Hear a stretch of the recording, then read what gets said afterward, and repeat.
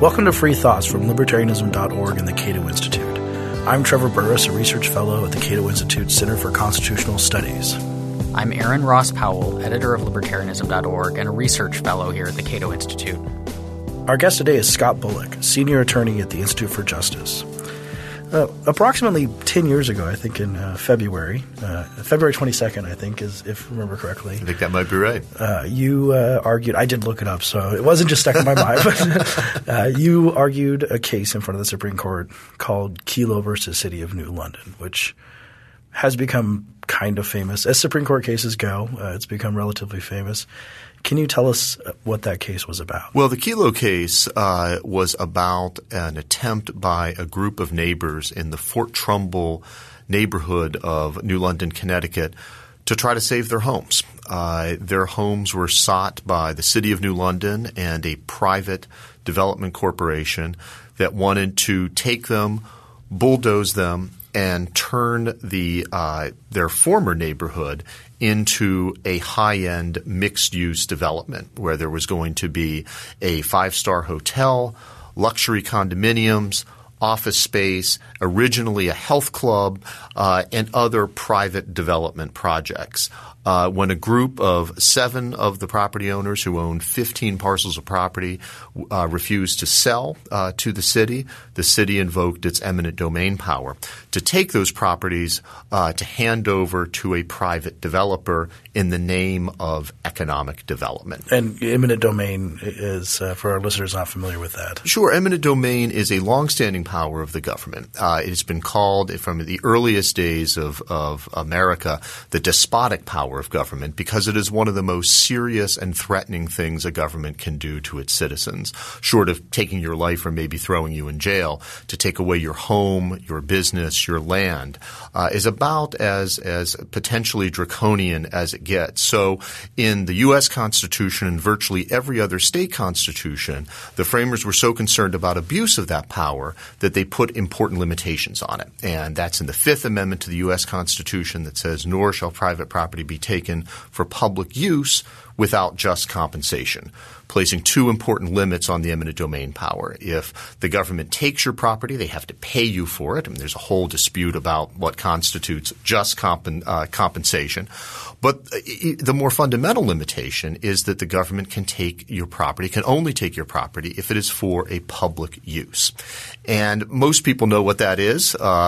That's a road, a bridge, a public building, sometimes public utilities, something that either the public owns or that everybody has a right to use. Members of the public have a right to use. But over the past 50 or 60 years at the Supreme Court and in many states, that clause, that public use requirement has been watered down, and it led to the Kelo case where public use was transformed in the Berman case in the 1950s and in the 1980s into public purpose. And then eventually in the Kelo decision from 2005, the Supreme Court said, well, let's read that to mean public benefit. And what are the public benefits? Well, it was supposedly going to be more tax revenue and more jobs created by the new development project in New London. I guess what's wrong with that? In the sense that, I mean, the broadly speaking, taking some property from some people in order to benefit other people is – or people in general. Is what – I mean is like more or less everything that our government does, right? I mean that's healthcare subsidies are taking some money from some people to give it to others. We do it all the time. So what's wrong with taking someone's house to turn into tax dollars? Right. Well, the most important thing – I mean all those you could question as well, and that might even be a broader discussion as to what constitutional limits there are on federal and state governments beyond the public use provision. But this is an essential part of the Constitution. It's in the text of the Constitution that says that property can only be taken for public use, which almost by its very definition disqualifies what was really going on here, which was private use. That is what happened in the Kelo cases, that they were taking land from one private owner and turning it over to another private owner in the hope that that new private owner would produce more tax revenue. And that's just textually contrary to the Constitution. And it is something, too, that it's a view of eminent domain without really any sort of limitation whatsoever. And that was the real problem with the Kelo decision. Is any piece of property would produce more tax revenue and more jobs if it were a business. Because all the government has to do, as we can talk about what happened in the aftermath of the Kelo case, is project that this new project will create X number of jobs and X number of X amount of tax revenue. And somebody could always come up with a higher and better use of your property than you were making it. And that was the real danger in the Kelo – is still the real danger in the Kelo decision, and that's what we were asking the Supreme Court to do, was to at least place some outer limits on the eminent domain power. That seems particularly dangerous for poor people. Well, that's one of the big problems with eminent domain. I mean, there are so many, but one of the big ones is that this unquestionably falls hardest on the poor and minority groups as well. That's been historically true, and it's true up to this day as well. Eminent domain is typically targeted at neighborhoods that are longstanding neighborhoods. There might be a lot of elderly folks there, or poor individuals, and cities want to do it because they have the lure of more tax dollars. Developers love it because they don't have to sit down and negotiate one-on-one with property owners the way, thankfully, most land deals are done in this country. So it really turned into this unholy alliance between big developers, big businesses like big box retail stores, and local governments desperate for tax revenue. And it falls hardest to this day on those on the poorest individuals in society. When we hear about these kinds of just on their face absurd actions by government, like we're going to steal someone's house and give it to this rich guy, I'm always curious about the motivations or the thinking of the public officials involved. I mean, were they – it's easy to picture them as like – sitting in a dark, smoke-filled room with, these That's business leaders and like saying, yes, this is vile, but we're going to do it because we want to scratch your back and then you'll give me money or a job when I get out of office. But is that really how it looks, or do they think that they're actually doing something in the public good? It's a great question. And one of the problems with having this in court and allowing these types of takings to take place is that it's very difficult to get into the minds of the folks that are making these decisions. Typically in court, you don't have the smoking gun moment, the Jack Nicholson versus Tom Cruise moment in the courtroom where you have a breakdown and you get a city official to say, you're right, I did it all for Pfizer, I did it all for Costco. That typically doesn't happen. That's what you dream about at night. Exactly. You could dream about it, but usually it doesn't happen that way. And so what you're left with is kind of scant evidence about what they're doing. Oftentimes you have city officials that, like what happened in New London, molding their development plans exactly to what a private company wanted. But I think for most city officials, there's mixed motivations as the way a lot of people behave, that they doing the bidding of a certain company, but they ultimately think, well, yes, it's going to be good for them, but it will also be good for our city. And that was the approach, I think, in New London. They thought what is good for Pfizer is good for New London. So you had a lot of mixed motivations trying to separate that out is very difficult to do. But I'll make one other point about this, though, too, is that what I think was one of the real problems and, frankly, tragedies in the majority's opinion is they had a very pristine view of how municipal decision-making is done, where they think that, well, and Justice Stevens in his majority opinion talked a lot about the planning process that the city went through, and they had studies, and they listened to everybody, and they got approvals from various agencies step by step, and he thought, well, this is really impressive.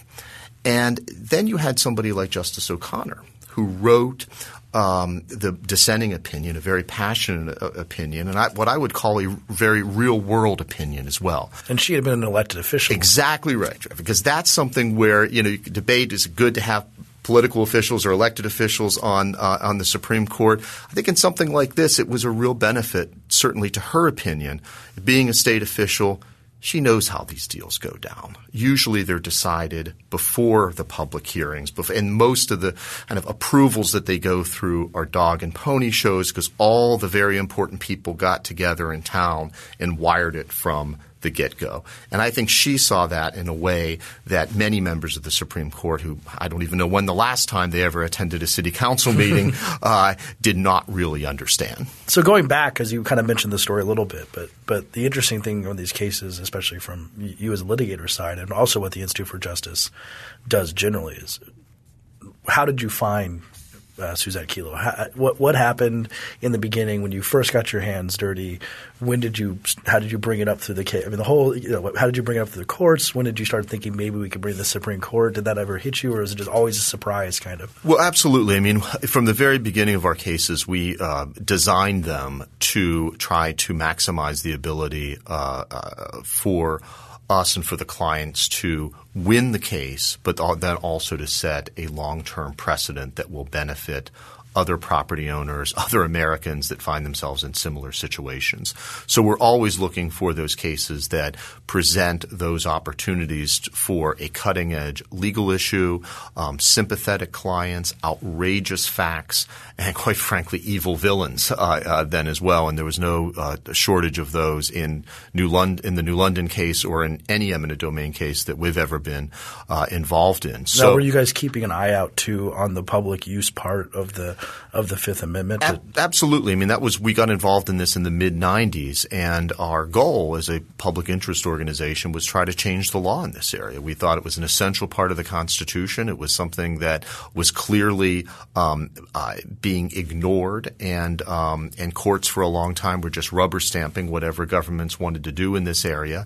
And so we set out with a long-term mission of fundamentally changing the law and changing the climate of public opinion to make these sorts of takings unacceptable. So we were looking for cases that would further that agenda, and also challenging the outer limits of eminent domain. One of the areas that we were looking at is so-called blight cases, and that stems from a lot of the cases in the 1950s where governments declared certain areas blighted and used that as an excuse for taking property, and we wanted to challenge that. But then governments were also just taking land because they said, like in New London, we need more tax revenue, more jobs, more economic growth. That's a good enough justification. That's what they were doing in New London, and that's one of the reasons why we picked it. It came to our attention by one of the local activists in the area writing me a letter. And I read it and said, this sounds outrageous. And I called him up, gathered more information, and then I traveled up to New London and met the folks there, and brought in other colleagues at the Institute for Justice, in particular Dana Berliner, who was a co-counsel with me on this case, and that we decided that this would make a fantastic vehicle for both challenging the use of eminent domain for economic development purposes and also trying to save these people's homes. And there's even more to Suzette Kelo's story about her house and how she bought it and her life beforehand. Yeah, I mean, it was a really an amazing story of people who were really tied to their property, and it was for different reasons. You know, up the street from Suzette Kelo was the Derry family. They had lived in New London in Fort Trumbull since 1905. Wow. Wilhelmina Derry lived in one of the homes. She was born in that home in 1918. Had never lived anywhere else, and she was in her 80s when the case started. She wanted to die in the home that she had lived in. She got married in the 1940s. Her husband moved in there with her.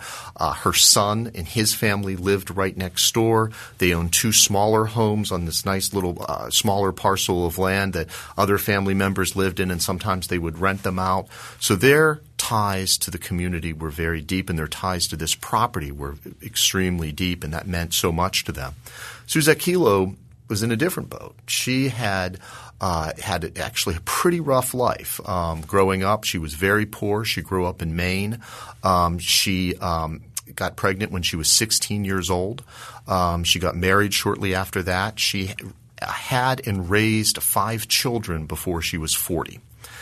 And she was trapped in a kind of a marriage that was problematic. And so around the age of 40, she decided that I'm going to start out on my own. And she went to school. She became an emergency medical technician, then eventually went to school to become a nurse. And she said, I want to have a place of my own. I've never owned a piece of property in my entire life. And so she found this little place when she was out on an ambulance run in Fort Trumbull that was run down. The house was. It hadn't been lived in for, I think, over a year. But she looked at it, looked at the view of the Thames River out onto the Long Island Sound, and said, this is going to be mine.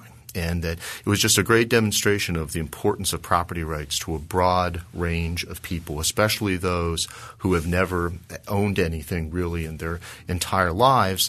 And a year after she had bought it, fixed it up, painted it her favorite color of pink, or she would call it salmon, and moved in, there was a knock on the door from the real estate agent telling her that they wanted her house, and if she didn't sell, they were going to use eminent domain against him. And when you started looking into – so the first thing was to your standard file a suit or file a claim and then ask for discovery and start looking into the documents about who was behind this. And there's a little bit of Pfizer involvement and all of these different things. And did it just keep getting deeper and deeper and deeper for you? Yeah. I mean, we did a deep dive into the documents, and we were able to demonstrate in court too that I think as Justice Thomas put it in his dissent in Kelo, that the development plan was suspiciously amenable to the Pfizer Corporation and what they wanted in their development plan as well. They told the city we'd like to have a 5-star luxury hotel for our employees and guests. We'd like to have private office space. We'd like to have a health club. We'd like to have condominiums for scientists that might be working in our facility for 6 months or a year, something like that. And lo and behold, the development plan had a luxury hotel, private office space, condominiums, and so forth. But again, it's hard to separate out what was their true motivation for doing this.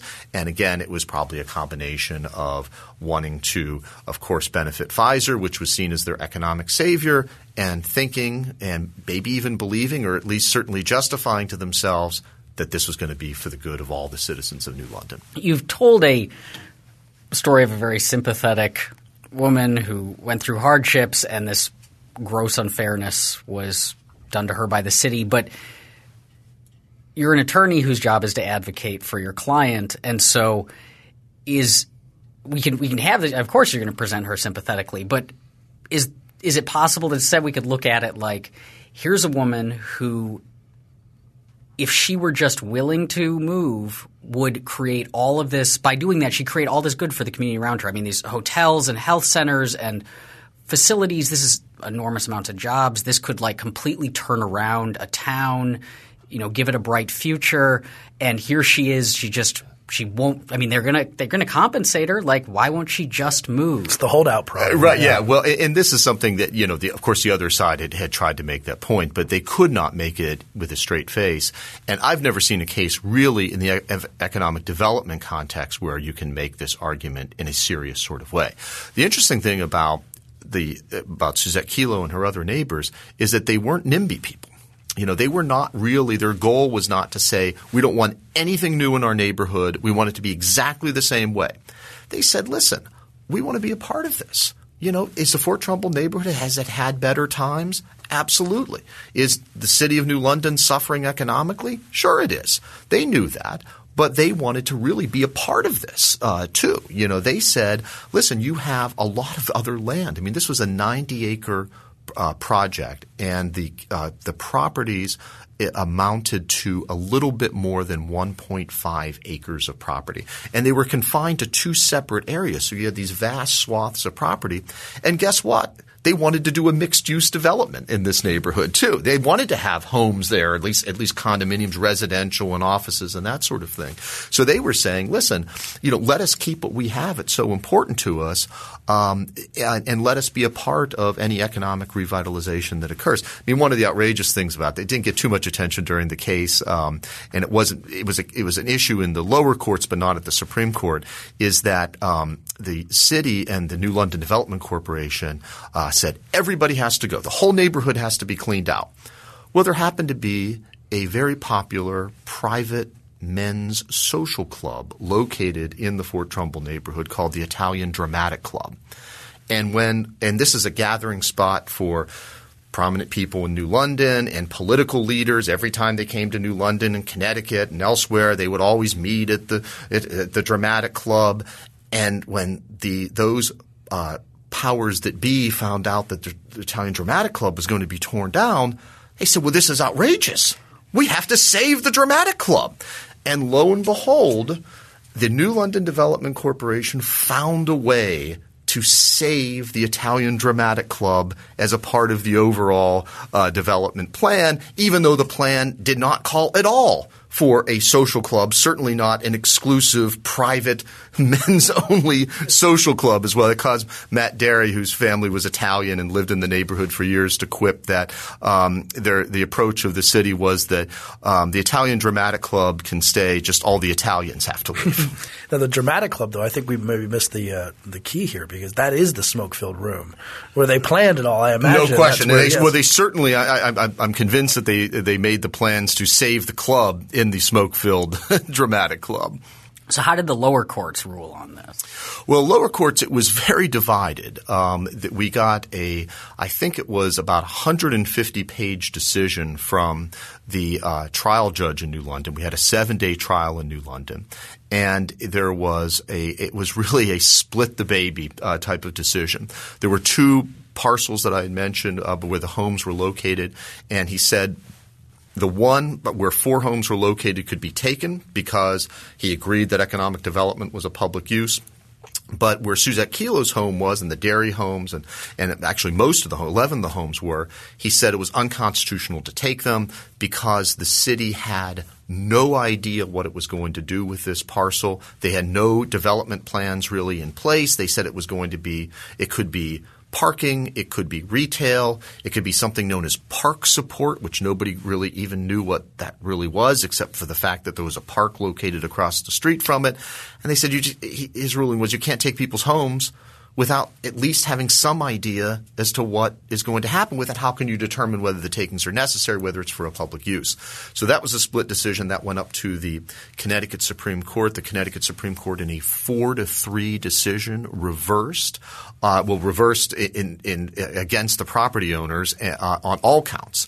And so they said it was a public use and then reversed the ruling of the judge with regards to where Suzette Kilo's home was, saying, well, who cares if they don't have any specific plans for this. And that was actually part of – you had to file in state court first. This is a little bit of legal mumbo-jumbo maybe, but it's an important point, something where we're trying to fight because you had to deal with the exhaustion in state court, correct, with the Williamson County type of precedent. Exactly. And it was just because they had filed – Connecticut's a little odd because they had filed the eminent domain actions in state court, and then you have to file a lawsuit in Connecticut in state court to raise the constitutional issues and others.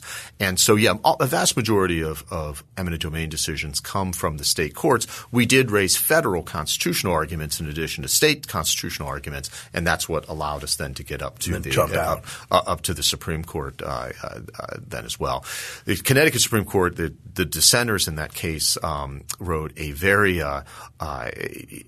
prescient dissent where they complained about the lack of detail or plans in the area, and even calling their approach a field of dreams approach, where it wasn't if you build something people will come, but if you tear everything down, then you hope that people will come to New London, and that issue wasn't really. The Supreme Court really didn't care about that, but as you might mention, as we can discuss, what happened in the wake of the Kelo decision, that dissent really, as I said, was prophetic in what had happened. It's currently empty. I mean, at last I checked. I haven't checked recently. There is no new development in the Fort Trumbull neighborhood whatsoever. Now, 10 years after the Supreme Court's decision was handed down, 15 years since the development plan was approved, 17 years since the project was first discussed, there is no development in Fort Trumbull. The place is a barren field. It is sometimes used as a dump for storm debris when serious storms move through there. There is a nice colony of feral cats that live in Fort Trumbull. So they benefit. Exactly. They have new homes for themselves. And all the homes are gone, and the city has absolutely nothing to show for this. No new tax revenue has been produced. And Pfizer, who was supposed to be the savior of New London, was the linchpin of this whole project in, I believe it was 2009, announced, and the Pfizer facility was next door to Fort Trumbull. It wasn't actually the takings were not for the Pfizer facility itself. It was next door. In 2009, Pfizer announced that it was closing its New London facility and leaving New London just as its tax abatements were expiring. Now, if I recall correctly, was it one of the majority in the Connecticut Supreme Court decision who later apologized to Suzette Kelo in person when he met her? That's right, and that did occur. And he said that if I would have known then what I know now, and this was several years after the opinion and the outrage and the backlash and the lack of development projects, then he said he would have ruled in a different way. Too late, unfortunately, for the folks in New London.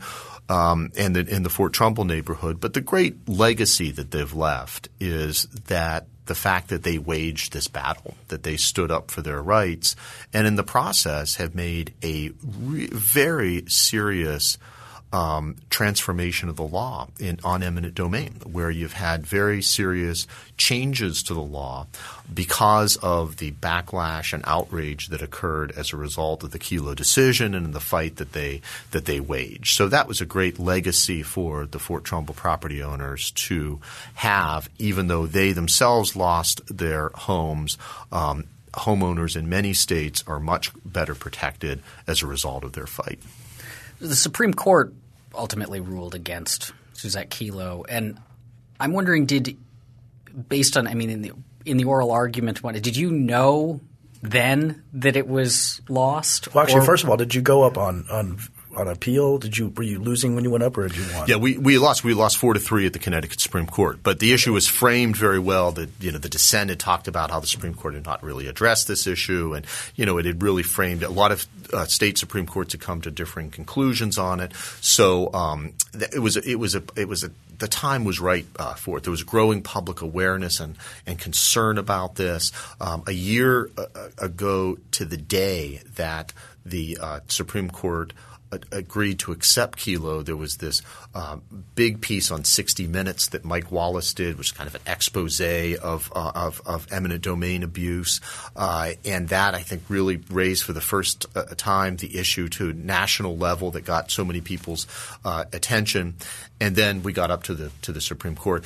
And to answer your question, I thought it was going to be 5-4, but I just did not know which way it was going to go because the questions were kind of all over the map. There were two justices that weren't there. Justice Rehnquist was sick at the time, and so he wasn't there. And Justice Stevens, ironically enough, who wrote the opinion, had missed his flight from Florida coming back to the Supreme Court after the break right before President's Day and wasn't able to attend the argument. So I didn't know where he was going to stand on this issue. And there was a lot of justices that seemed like Justice Breyer, for instance, looking for some type of middle ground between saying that there was no economic development could never be a public use, but maybe it could not be a public use in certain instances. So I thought maybe it could be a very fractured decision where it would be hard to even find what the rule of law might be on this because it would be divided depending on how far the court was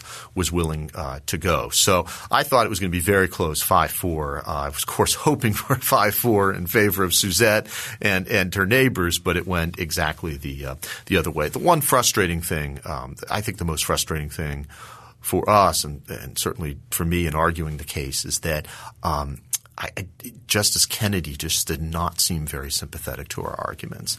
And that proved to be true because he ultimately was the fifth vote on the court. And I just didn't understand why that was the case. He had been a pretty strong advocate for property rights. He had written in a case, a forfeiture case actually in the early 1990s, that individual freedom finds tangible expression in property rights. And he just did not seem to be very sympathetic. And that was surprising and, of course, very concerning to us. And the day that the decision came out, obviously, first a ton of disappointment, but then an immediate new plan or it had already been discussed, I'm sure, too. We have new stuff. Our quiver is not empty. We have new things to do. Absolutely. And, that's one of the great things about public interest law is that if you lose, you don't just say, well, we lost, we can move on to something else. We were determined to take this loss and turn it into a victory in the other areas in which we both litigate in state courts and also through public awareness and grassroots activism and legislative efforts as well. So you're right. We put together a plan within a week's time.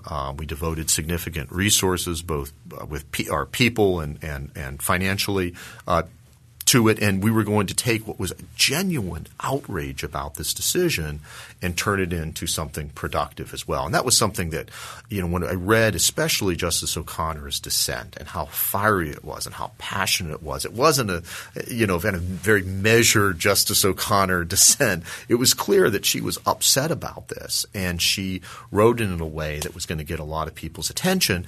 And I would be walking down the street, and I'd hear people talking about it. Jay Leno, the night of the decision, asked Arnold Schwarzenegger about it. And people just thought, how could this possibly take place? How could the Supreme Court do this? The polling on it was off the charts. It didn't matter, what political party you were in or where you lived in the country. We thought this was a real opportunity to try to change the law. Do you see anything going forward of that precedent possibly being shaky? Is IJ pursuing anything making – it might be a little shaky now possibly? Well, sure. I mean, the backlash was significant. It wasn't there were certain problems with the legislation. Now if you count both state Supreme Court decisions and legislative and constitutional changes, 47 states have changed their law in some ways. And about half of those states, they're excellent protections. They basically shut down eminent domain abuse, not just the Kelo-style takings, but a lot of states went even further and changed their blight laws that we were talking about, which is even more than we would have gotten out of a positive decision in Kelo, which was fantastic. The other, about half of them, though, they were watered-down versions of it. Developers and legislators were able to take out some of the strongest provisions. They're better than what they were before, not in every state, but in most instances. Some of them are vague and haven't been interpreted, so you don't know what they really mean. But we are concerned that 10 years out from now, even though we've seen these sweeping changes and we've been very encouraged by that you're going to see pressure to change back the law. And we're already starting to see that. We have some cases now that we're involved in, that we're looking into, because memories fade. And the commercial real estate market's starting to come back now too. That was another thing that factored into the decline, is that the commercial real estate market had tanked, and so there wasn't much need for these types of takings. As that comes back, you're going to see, I think, efforts to weaken the laws and cities and developers once again talking about the need to do this. So 10 years after Kelo, IJ is now dealing with another form of the government taking people's property. Although I think that they've been dealing with the whole time. But we're going to switch gears a little bit here. This is Aaron's transition question, but it's working. It's okay. Yeah, that's right. And it happens to be one that's in the news a lot right now, which is civil asset forfeiture. Yes, that was something that we've been involved in certainly for a few years. But our intent really was to take this issue, sort of like what we did with eminent domain, what we really do with all of our issues, but especially I think the analogy is very appropriate for the eminent domain context. When we first got involved in this in the mid-1990s, very few people had heard about this. Most people were not aware that the government could take your home and give it to Costco, or take a business and give it to a condominium developer. And we started a long-term project to try to change the law, raise awareness about this, and get the public up to speed on this and get courts more involved in this. And that's exactly what we wanted to do with civil forfeiture as well, to take an issue that most people, probably even fewer people, had heard about this power than they had heard about eminent domain. Some people have this idea, eminent domain is not when they take your property to build a road. Most people have no idea that under civil forfeiture laws, the government can take your property in order to buy a margarita machine. Right, exactly. and they can take your property regardless of whether you have been convicted or even charged with a crime. And then law enforcement gets to keep that property to buy better equipment, go to law enforcement conventions, buy football tickets, or even in certain instances to buy margarita machines. So I'm going to ask you to step back here and do a little role playing with me, because it's so absurd. It is so absurd, the civil asset forfeiture stuff. But I can imagine a listener being like, it can't be that simple. So now you're a cop or you're an advocate on the other side, and you're explaining how important civil asset forfeiture is. So what are these arguments of like why they need to be doing this? Sure. Well, I mean, they're going to say it's used to stop crime. It helps us catch the bad guys. That it's necessary to fight the war on drugs, or fight the war against financial fraud or environmental crimes, or any number of things for it. Is that not true, do you think? Well, it is, of course, effective in some ways for law enforcement because it's very easy for them to obtain property. What they leave out of that equation is the fact that in America you cannot have an ends justifies the means approach to law enforcement or really to any type of government activity. I would argue that civil forfeiture, in fact, is not effective even in stopping those crimes because when you have civil forfeiture laws the way they are now, where law enforcement gets to keep all or most of their proceeds, you see very perverse law enforcement decisions. For instance, say if you're a proponent of the drug war and you think the government should be fighting the war on drugs, stopping the dealing of drugs, what you'll find out is under civil forfeiture laws, there are certain highways in the country that are known as drug corridors. And there's a lot of places, especially interstates that are long and crisscross the country. You'll find that law enforcement does stings on these highways. Well, studies have shown that on these highways, there's one side of the highway is called the drug side of the highway. The other is the money side of the highway. So the drugs come in typically on the East Coast. The cars are loaded – or on the West Coast and it's distributed out there. They're loaded up and they're then distributed throughout the country. And then when the dealers come back, they are coming back through there, and that's the money side of the highway. They have all of their cash. Well, guess what side of the highway the cops overwhelmingly favor when doing sting operations? Oh, let me think. Think about that if you want to role play about that. So in a lot of the places that looked at this, 90% of them on the money side of the highway. And so even if you're concerned and you think that the government should be fighting the drug war, it shows that what these laws are really about is revenue raising and trying to get money. So you're coming back in on the money side of the highway. You're driving in your car. You just get pulled over. You don't really know why. Let's just say you have $10,000 in your car because you're going to give your dad – and he needs a down payment on a new thing, and so you withdrew $10,000 and you get stopped. How can they possibly take this? What is the procedure here? A typical question that most people encounter now if they are pulled over, and especially if you meet a certain profile, it could be a rental car, it could be an out-of-state car, it might be how you were driving, or sometimes possibly even though race. they're not supposed to do it, ethnicity or race. Some of the questions they'll ask you, and most people have encountered it. Do you know why I pulled you over? Do you have your driver's license? Do you have insurance? And then a new question that's being asked much more frequently is, are you carrying any large amounts of cash on you today? How is that an appropriate question in America? Who cares whether or not you're carrying a large amount of cash on you?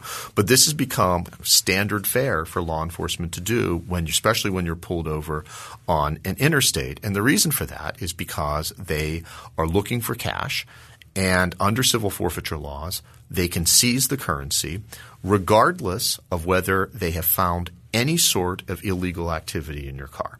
So they could seize your currency even if you have no drugs on you, if you don't have any warrants out for your arrest, if you have no other problems whatsoever. They could say, this is a suspiciously a large amount of cash. We think you might be dealing drugs. We think you might be laundering money. So therefore, we're going to seize it. And under civil forfeiture laws, the burden then switches to you to try to get your property back, and you wage a civil litigation with the government where the name of the case is something like United States of America versus $6,400 in U.S. currency. So it's quite literally true that the presumption of innocence usually we have in these cases flips away from you, and now you have to prove your innocence as soon as the officer is suspicious. Absolutely, That's all it takes. It's probable cause, to seize the currency. And then the government merely has to show by a preponderance of the evidence, some connection between the property and illegal activity, and then which is a very light burden to meet. And then the burden switches to the property owner in 44 states and at the federal government under the federal standard. The burden then switches to you to prove your innocence rather than for the government to prove your guilt. But really, who's driving around with large sums of money in their car unless it's drugs or money laundering? I mean, Trevor mentioned you're going to give your dad a down payment so you withdraw $10,000, but who's going to hand him a bag of cash? If it's legitimate, you'll give him a check or a money order or something PayPal. like that. Yeah. But the whole point – I mean, the lots of cash just screams like I don't want anyone to know about this stuff. Well, I mean, that's true in some instances. Of course, some people that are up to no good deal in cash. But there's a lot of legitimate reasons that people have cash. Some people that's the way they've always done it. Some people get insurance payments. Some people purchase certain things if you're buying from somebody, online, they don't want to deal with checks. They want cash. That's a way of doing it. It's often a cultural thing too, where certain cultures still love dealing in cash, and it's very common for them to do so. And it's also, again, getting back with what happens with eminent domain, is it's something that poorer people do, and people who don't have bank accounts, and people who can't get bank accounts. And they oftentimes will have cash on them too for legitimate reasons. But that doesn't stop the government and law enforcement from taking it. The thing is, there is an alternative to this, and this is what law enforcement doesn't want to talk about, is that they'll say, well, then we can't take people's property. We'll let people benefit from their illegal activity. But there is something called criminal forfeiture. And criminal forfeiture is tied to someone being convicted of a crime and the government showing that the property was the result of that illegal activity, demonstrating it in court. The same way you have to deprive somebody of their liberty, you should have to do that with depriving somebody of their property as well. Now, is that more burdensome for the government? Of course. That's what freedom means. That's right. That's why we have a constitution, is the government has to meet certain standards. So in all those instances, there's the prospect of criminal forfeiture that would allow the government still to stop people from laundering money or dealing drugs or some other nefarious purpose, and also like something like financial crimes as well. Obviously, if somebody's defrauded investors out of millions of dollars and then bought properties with all of that money, you don't want the person to then be able to still keep their property. If you show that this is because they stole money from people, Bernie Madoff, yeah. Bernie Madoff, somebody in that camp. But that's criminal forfeiture, not civil forfeiture. But civil forfeiture is preferred because there's money available and the burden is so much lighter. One of the weirder things about the civil asset forfeiture is the fact that the cops get to keep the money, which seems – I mean, it would be one thing if it was so they seize your drugs then they have to put those in a locker somewhere, destroy them. They don't turn around and resell them or use them themselves or whatever. And so when do they get to spend this money? Yeah. Because it's you could make a case for they take it, they think it's suspicious, they're going to hold on for a while, and then if there isn't a case against you, they give it back. But is there some timeline there? Can they spend it immediately? Do they have to hold it for a certain amount of time? They typically can't spend it immediately. They can use it oftentimes. If it's a car or something they can use, they can actually hold on to it and oftentimes use it. And these would be the cards you see that say, like, it could be the cards that say, I got this from a drug dealer or something. Right. That's usually after it's been convicted. I mean, one of the numerous problems with civil forfeiture is the fact that because it's a civil proceeding, the government can just file a claim give you a notice and then file a forfeiture action, not against you but against the property.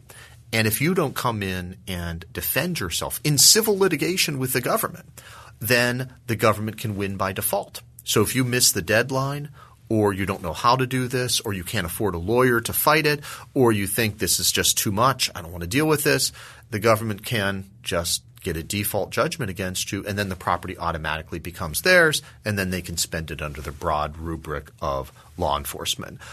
So typically they have to wait some period of time before they're able to spend it, but then they can spend it as they see fit. And that was really the fundamental transformation of forfeiture law. And this happened in the mid-1980s at the federal level. A lot of states followed suit with that. Before 1984 and it went into effect in 1985. But before 1984, the federal level, forfeiture revenue went into the Treasury's General Fund. That was changed in the mid-1980s to give a financial incentive directly to law enforcement. And they said, we get to keep everything that we seize. And another quiz, Trevor. Guess what happened as soon as that law was changed? Did civil forfeiture revenue go up or did it go down? It not only went up, but it skyrocketed in use, and it has exponentially increased every year since that occurred, and that's why they're doing this. It's not about fighting crime. It's about raising money. Well, we've seen some of this. I mean, I can imagine a police officer with this incentive who is an unsavory person, especially if it's like $10,000. $10,000 is about what a lawyer would probably cost you to – I mean, it's right on the edge of whether or not it's worth fighting. So they say we're going to take $10,000 and we're going to keep it. There's, of course, this video that went around of the police officers talking about the musical gear. Did you see this one? Yes, yeah, absolutely. About who gets the drum, because they raided a music studio and they found some marijuana. They said, who gets the drum set? I think Bob's kid wants a new guitar. I mean, literally that level of piracy, essentially. Right. And you know, this is our point in this we like to emphasize over and over again is that this is not a case of a couple of rogue cops or prosecutors that are doing this. This is a problem with the system itself. It's about the incentives. You know, every economist will tell you, as I'm sure you've interviewed numerous, that incentives matter, and that's true for no matter who you are. And if you give people the wrong incentives, it's not surprising that you're going to see law enforcement behavior skew in the way that's going to favor what opportunities do we have to make money rather than thinking about how are we going to fairly enforce the law today, and let's think about which cases should or crime should be a priority. So that's the inevitable result, the behavior that you were talking about in that video and several others, of giving people the exact wrong incentives. And it's just incredible going back and looking when these laws were passed. Everybody thought that this was a great idea. This would be wonderful. You know, we'll let the drug dealers and others will have to pay. You know, they have to pay for their own enforcement. Exactly. You know, and nobody thought about, or very few people, it seems like, thought about the unintended consequences of doing this. But we've seen it play out now over a 30-year period. And now you had another case where the incentives were interesting in the last couple of years that got some news too about a motel. Yes. That was interestingly owned free and clear, and had the case is, this is an idea for our listener what they're called, United States versus 434 Main Street, Tewksbury, Massachusetts. Can you tell us a little bit what that case is? Sure. That was a case that just summarized everything that is wrong with civil forfeiture laws. It was a case filed against the property rather than the property owner, and it was a case that was brought about because a DEA agent was looking for forfeiture opportunities online. And he saw – is there a clearinghouse for these? How do you possibly do this? He was looking online at crime reports and news stories and that sort of thing.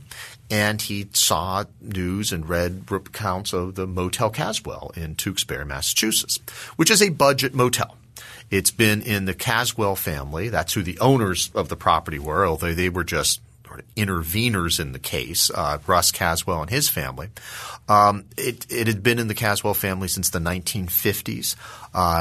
Russ bought it from his father in the early 1980s, and his family has run it. And shockingly enough, at a budget motel, there was occasionally drug activity occurred at the motel, in addition to fights and drunkenness. But, of course, that happens at budget places. These very crimes also occur at the Ritz-Carlton, at the Four Seasons, and other types of accommodations as well. But they certainly occur, and probably more frequently, at a budget place like the Motel Caswell. There was no allegation whatsoever that Mr. Caswell or his family was involved in any of these crimes.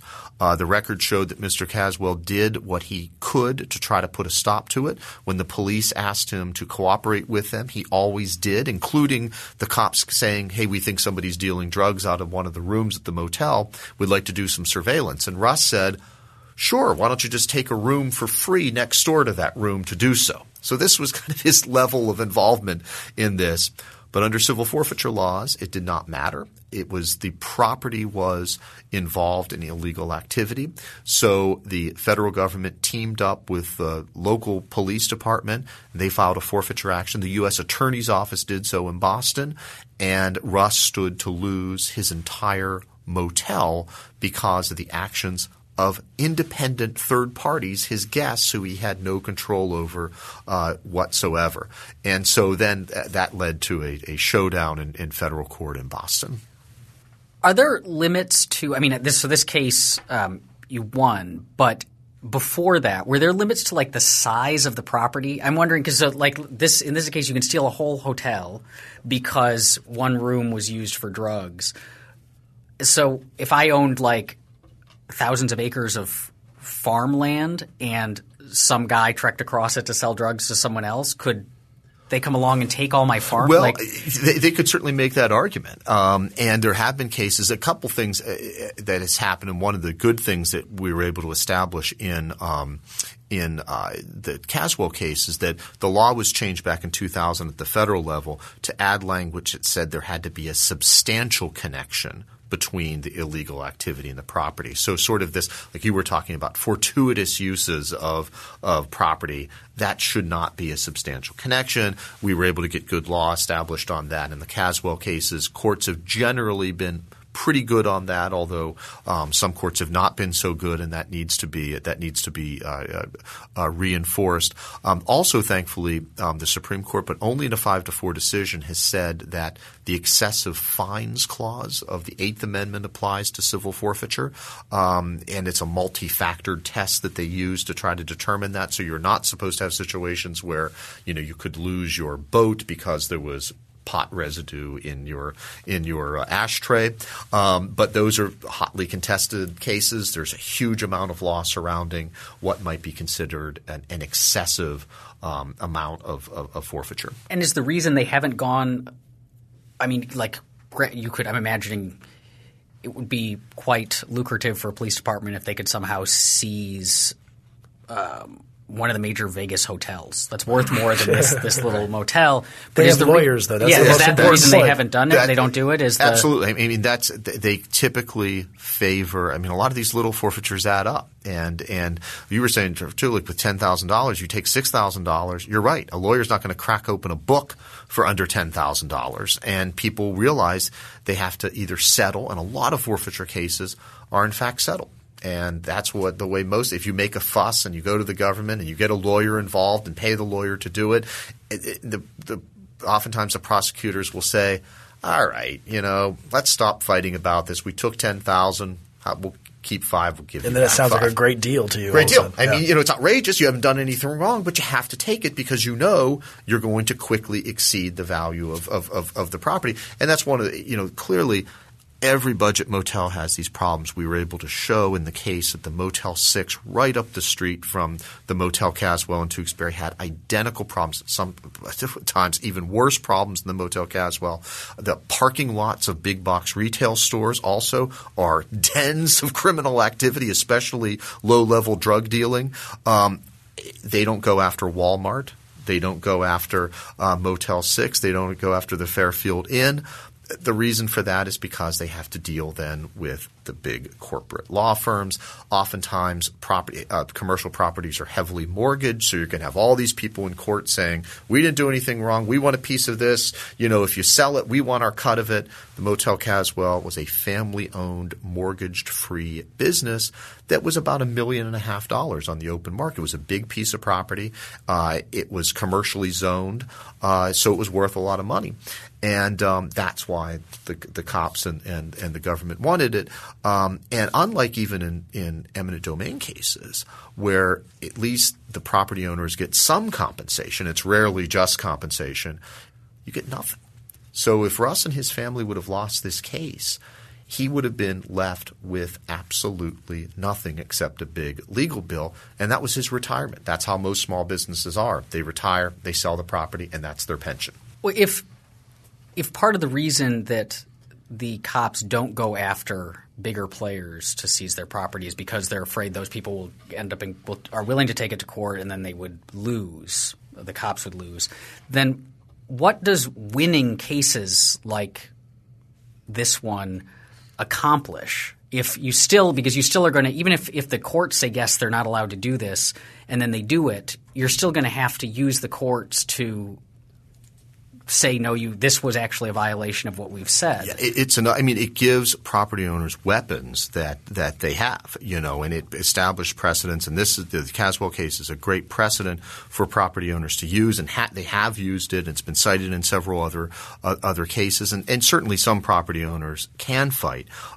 One change in the law that occurred in 2000 at the federal level is that you can now at least get attorney's fees if you're successful in fighting a forfeiture. So that was a great change in the law that at least incentivizes people to do it.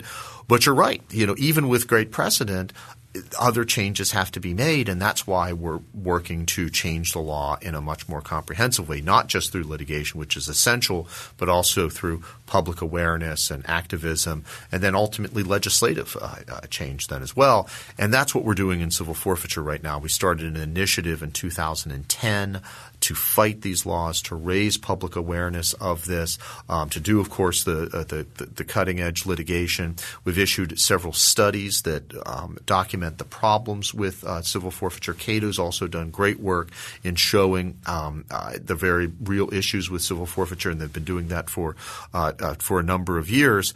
And even in the last 6 to 7 months, we've seen this great wave of awareness and outrage building about civil forfeiture, which is leading hopefully to changes both in the behavior of law enforcement, which we've seen even in our cases where they've been backing down and returning property that they've unjustly taken, and hopefully that will lead once again to really fundamental changes in the law. And just very recently, we saw Attorney General Holder make some announcements about reforming this. What is he changing? Right. Well, that was something that was a result, I think, of all of the public pressure that's been building about this. As I said, no small part by Institute for Justice, because your Philadelphia case, for example, there's been a lot of pressure. There's been a lot of pressure. We've been doing – we have a class action in Philadelphia. We've been doing several cases against the federal government. We've been working closely with reporters that have done great work. There was a whole series in the Washington Post documenting especially highway seizures of currency and other sorts of property that led to serious concern and pushback from also legislators and the like. There was also – it's gotten into popular culture, and there was a great piece that probably you guys saw with John Oliver, which it did basically a 15-20-minute rant against civil forfeiture that's now gotten, I think the last time I checked, close to 4 million views on YouTube. Again, raising awareness of that. It's one of these things where people hear about it and they say, how could this possibly exist? How could they do this? And so that's been fantastic. So did Holder fix it? No, he did not fix it. And there was unfortunately some news reports that have said, civil forfeiture is basically ended, or at least a certain type of civil forfeiture that's been ended. Now he did take, and we have to give him some credit for curtailing for the first time on his own. For a law enforcement agency to curtail its own powers is pretty unusual. And so what he did was that he addressed a certain problem in the law called adoption. And that is when basically a local police department might pull somebody over, seize a certain amount of currency, and then because they'd rather have the feds do it because it's easier for them, or they want to bypass potentially state laws that might give greater protections for property owners or might not allow the money to go back to the cops, they will give it to the federal government will adopt – doesn't that sound great? Sounds very, very pleasant. Adopt a forfeiture and continue on, and the federal government keeps 20%, 80% goes back to state and local officials. So that was a good change, but unfortunately that only addresses a certain problem, and we don't quite know the figures yet, but exact figures with it. But there was an exception in the law, in the Holder policy, that allowed for the creation and the ability to still do these types of seizures under joint state and local task forces. So as long as the feds and the states were working together, then they could still continue to engage in these types of seizures. And that is a big loophole and one that has to be closed. Now, the Justice Department has said this is not the first and this is not the last thing that they're going to be doing. This is just the first thing they're going to be doing. So hopefully there will be further steps for it.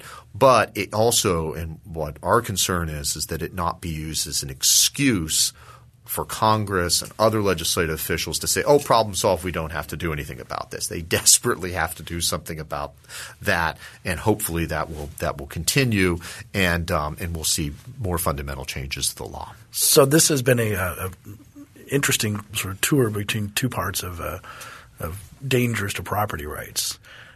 Including my elegant transition between including that elegant transition. Are you optimistic going forward? You know, I am, given what we're seeing even in as little as the last 6 months. We've seen great changes in the law in eminent domain, and that's been wonderful to see. But as Jefferson once said, and as I'm sure just about all of your listeners are aware of, eternal vigilance is the price, and that you cannot just say, well, it looks like this problem's solved. We can move on and stop watching this. You have to stay on this because these can be very fragile gains if you're not out there always making sure that constitutional rights are protected. With what's happening in civil forfeiture, it's been very encouraging to see the movement on it, the momentum building.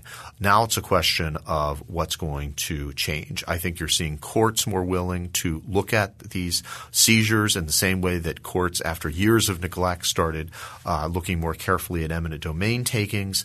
And you're seeing the public being concerned about this. Legislators now, seeing that public pressure, have said, we've got to start taking a look at this. One encouraging thing, too, about this is that it seems to unite people across ideological divisions. And you're seeing Republicans, Democrats, certainly libertarians that are on board with doing this. But it might be an opportunity to put together a true bipartisan effort that would actually be used to curtail government rather than to curtail liberty. So that's been very encouraging, too. The challenge, of course, is what we also faced on eminent domain, we face here, which is a very powerful and very organized opposition to this as well.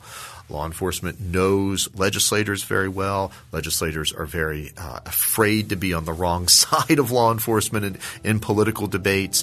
And once you especially start talking about taking away funds, you're going to get a lot of pushback on this too. So that's something that I don't think the battle has not been fully engaged yet on that. But the progress has been encouraging, and we've just got to keep the momentum going on this. Thanks for listening. If you have any questions or comments about today's episode, you can find us on Twitter at FreeThoughtsPod. That's FreeThoughtsPod. Free Thoughts is a project of Libertarianism.org and the Cato Institute, and is produced by Evan Banks. To learn more, you can find us on the web at www.libertarianism.org.